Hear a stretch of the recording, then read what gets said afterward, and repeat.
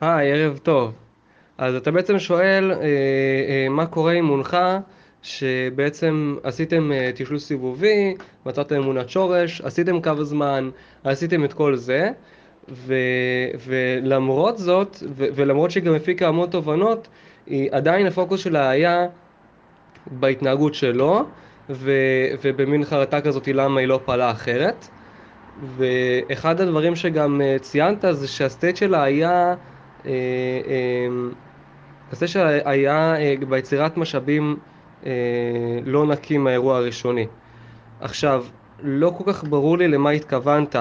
האם התכוונת שכשיצרת את העוגן משאבים, הסט שלה לא היה נקי מהאירוע הראשוני, או כשהפעלת את העוגן משאבים באירוע הראשוני, אז הסט שלה היה לא נקי?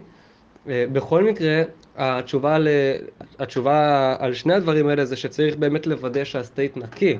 לעשות ברייק סטייט, לעשות מה שצריך, אם צריך לעשות ניתוק כפול, שהיא תסתכל על עצמה, מסתכלת על עצמה, מסתכלת על עצמה, מסתכלת על הקו, לא משנה מה.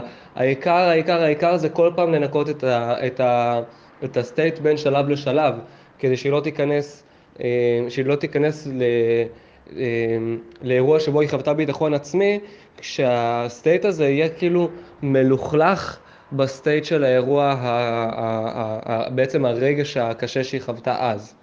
עכשיו, גם מה שאתה מתאר זה שהיא חוותה אירוע ראשוני שהוא קשה יחסית, כי הייתה שם דמות סמכות שממש פגעה בה.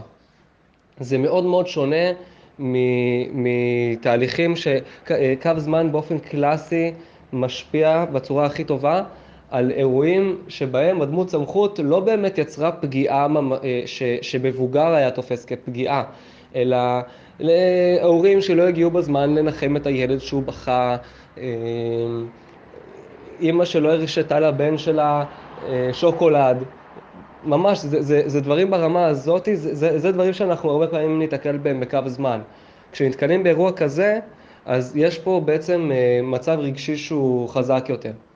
אז בוא נגיד ככה, ברמת הקו זמן, לפני שאני מתייחס לסוג האירוע, ברמת הקו זמן, לוודא שהסטייטים נקיים, שכשאתה עושה עוגן משאבים, אז היא ב-100% במשאבים ומנותקת מהסטייט הקודם, וכשאתה מכניס אותה לתוך האירוע הראשוני, אז היא נכנסת לאירוע עם כל העוגנים, והיא לא חובה את הסטייט השלילי כשהיא בתוך האירוע מחוזקת במשאבים. זה דברים שצריך לוודא. אם עשית את העוגן כמו שצריך, היא הייתה נקייה, הסט שלה נקי, ועדיין היא לא מצליחה להתנקות מזה באירוע הראשוני, אז זה כבר סיפור אחר, ויכול להיות שצריך לשנות משהו אחר, כלומר צריך להעצים אותה ברמה של האמונה שלה בעצמה כמבוגרת היום, כי עדיין קשה לה לחוות את האירוע הזה. עכשיו ספציפית אירוע כזה שהיא חוותה פגיעה אמיתית, יש בו יותר מאשר איזשהו סטייט שלילי ומוחלש, אלא יכול להיות שיש שם גם טינה. עכשיו, וזה מתחבר גם לשאלה השנייה שלך, ששאלת בעצם איך אני יודע בציר זמן באיזה טכניקה להשתמש, לעשות שינוי היסטוריה אישית או הטבעה ולמה. אז זו בדיוק הסיבה שקיימת הטבעה מחדש. הטבעה מחדש קיימת מול דמויות סמכות בגלל שפשוט מניסיון של מנחה NLP, ניסיון מתמשך של הרבה זמן, הבינו שהרבה פעמים אנחנו משמרים טינה כלפי ההורים, והרבה פעמים אמונת שורש כזאת היא מהולה בטינה. ואז כשאנחנו מגיעים בעצם לאירוע שיש דמות סמכות משמעותית, אז אנחנו נעשה מסע עמדות, כי מסע עמדות זה בעצם חלק משחרור טינה, זה חלק כשיש טינה ממש, אז עושים גם עושים את כל השלבים ועושים גם מסע עמדות. זה עושה מסגור מחדש לכוונה של הבן אדם השני. וכשיש מעורבות של דמות סמכות, אנחנו נבחר לעשות את ההצבעה מחדש, וכשאין עוד מעורבות של דמות סמכות, כלומר יכול להיות שיש דמות סמכות ברקע נוכחת, אבל בקליברציה שלך, בהבנה שלך, באינטואיציה שלך, אתה קולט שהדמות סמכות היא לא חלק משמעותי ביצירה של הדפוס שעליו מדובר, אז עושים שינוי היסטוריה אישית. זה מאוד פלואידי, זה מאוד גמיש. באופן כללי, ציר זמן קיים כדי לסוג בעיות בעצם שקיימות הרבה זמן, שעברו הרבה הכללות, וההחלטה האם זה יהיה זה או זה או זה, אגב, ואם זה החלטת מפתח, אז אתה כבר מראש תשמע שפה של החלטת מפתח, אתה תשמע הרבה פעלי הכרח, ולפעמים החלטות מפתח, כאילו בדרך כלל הן מתקבלות בגילים מאוחרים יותר. זה לגבי משמיד החלטות. אבל אם זה שינוי היסטוריה אישית או הטבעה מחדש, אז זה העניין הזה של השחרור טינה, זה העניין הזה של המסע עמדות. עכשיו, במקרה של פגיעה כמו שתיארת, שהיא ממש נפגעה מאותה דמות סמכות, יכול להיות שאחת הסיבות שהיה לה קשה להשתחרר זה שהיה לה המון טינה לשחרר. ורק מסע עמדות למצב שיש יותר טינה, מסע עמדות לא מספיק. צריך את כל ארבעת המרכיבים של שחרור טינה, ויכול להיות ששווה לעשות את השחרור טינה. כלומר, זה לא, קודם כל אני בכלל לא מתייחס לתהליך הזה כתהליך שלא הצליח, כי הוא לא פתר בבת אחת את 100% מהבעיה, זה לא אומר שהוא לא הצליח. כי מה שבעצם קרה זה שהיא חוותה, קודם כל ידעתם במה אתם נוגעים, אתם פתאום הבנתם מה היה האירוע הראשוני, זה מצוין, זה מדהים.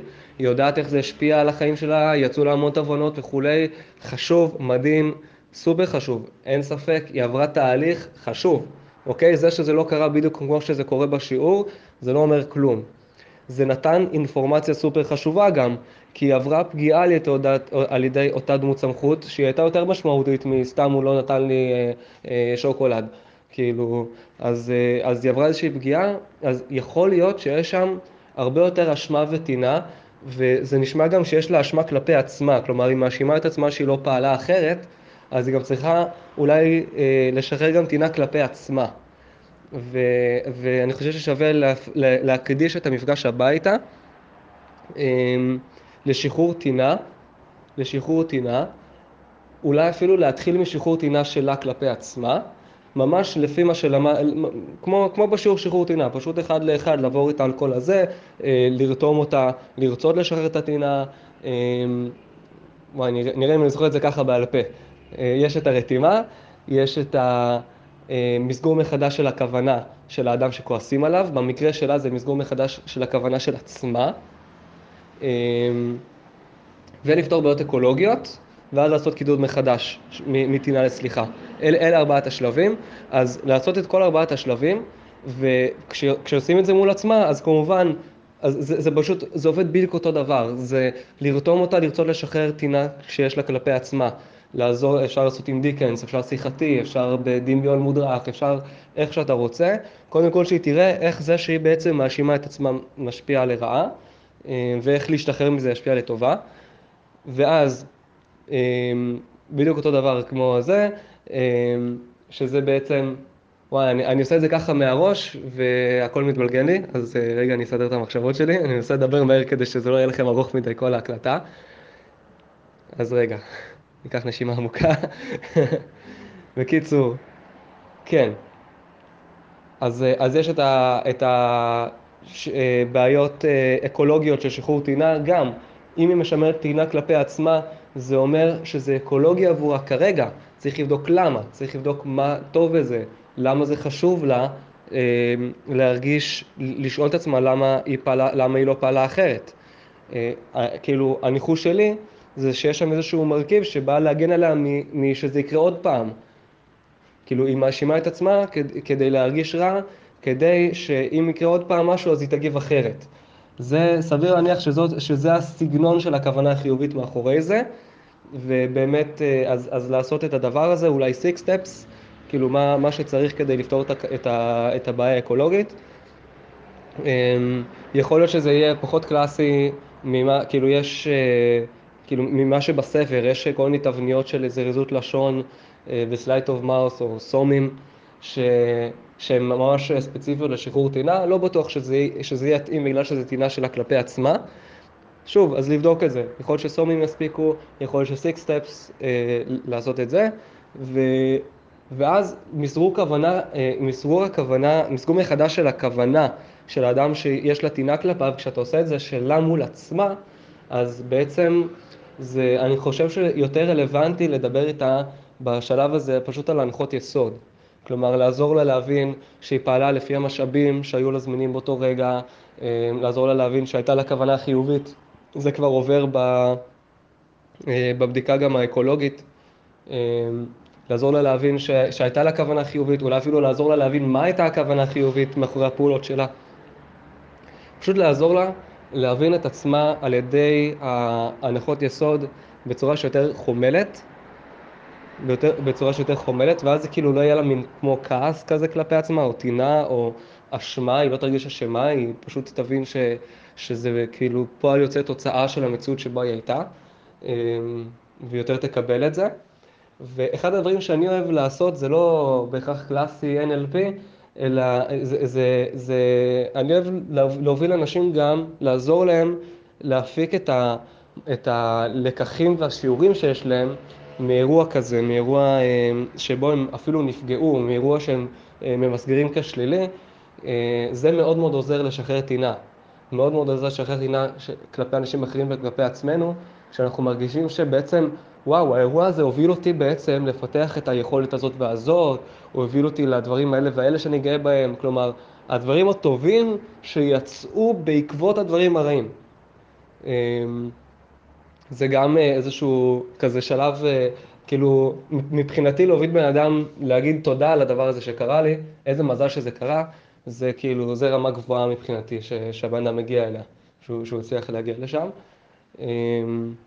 וזהו, ואז קידוד מחדש של טינה לסליחה, מפקרוס, סוויש, או כל דרך אחרת שנראית לך מתאימה. גם קו זמן אגב, אפשר לעשות.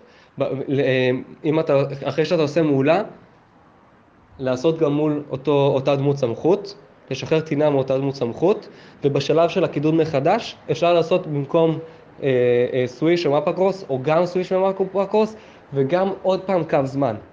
עוד פעם קו זמן, כדי שהיא תחווה את הקו זמן עם השינוי המלא שהוא יוצר, אחרי שהיא שחררה טינה באופן מלא.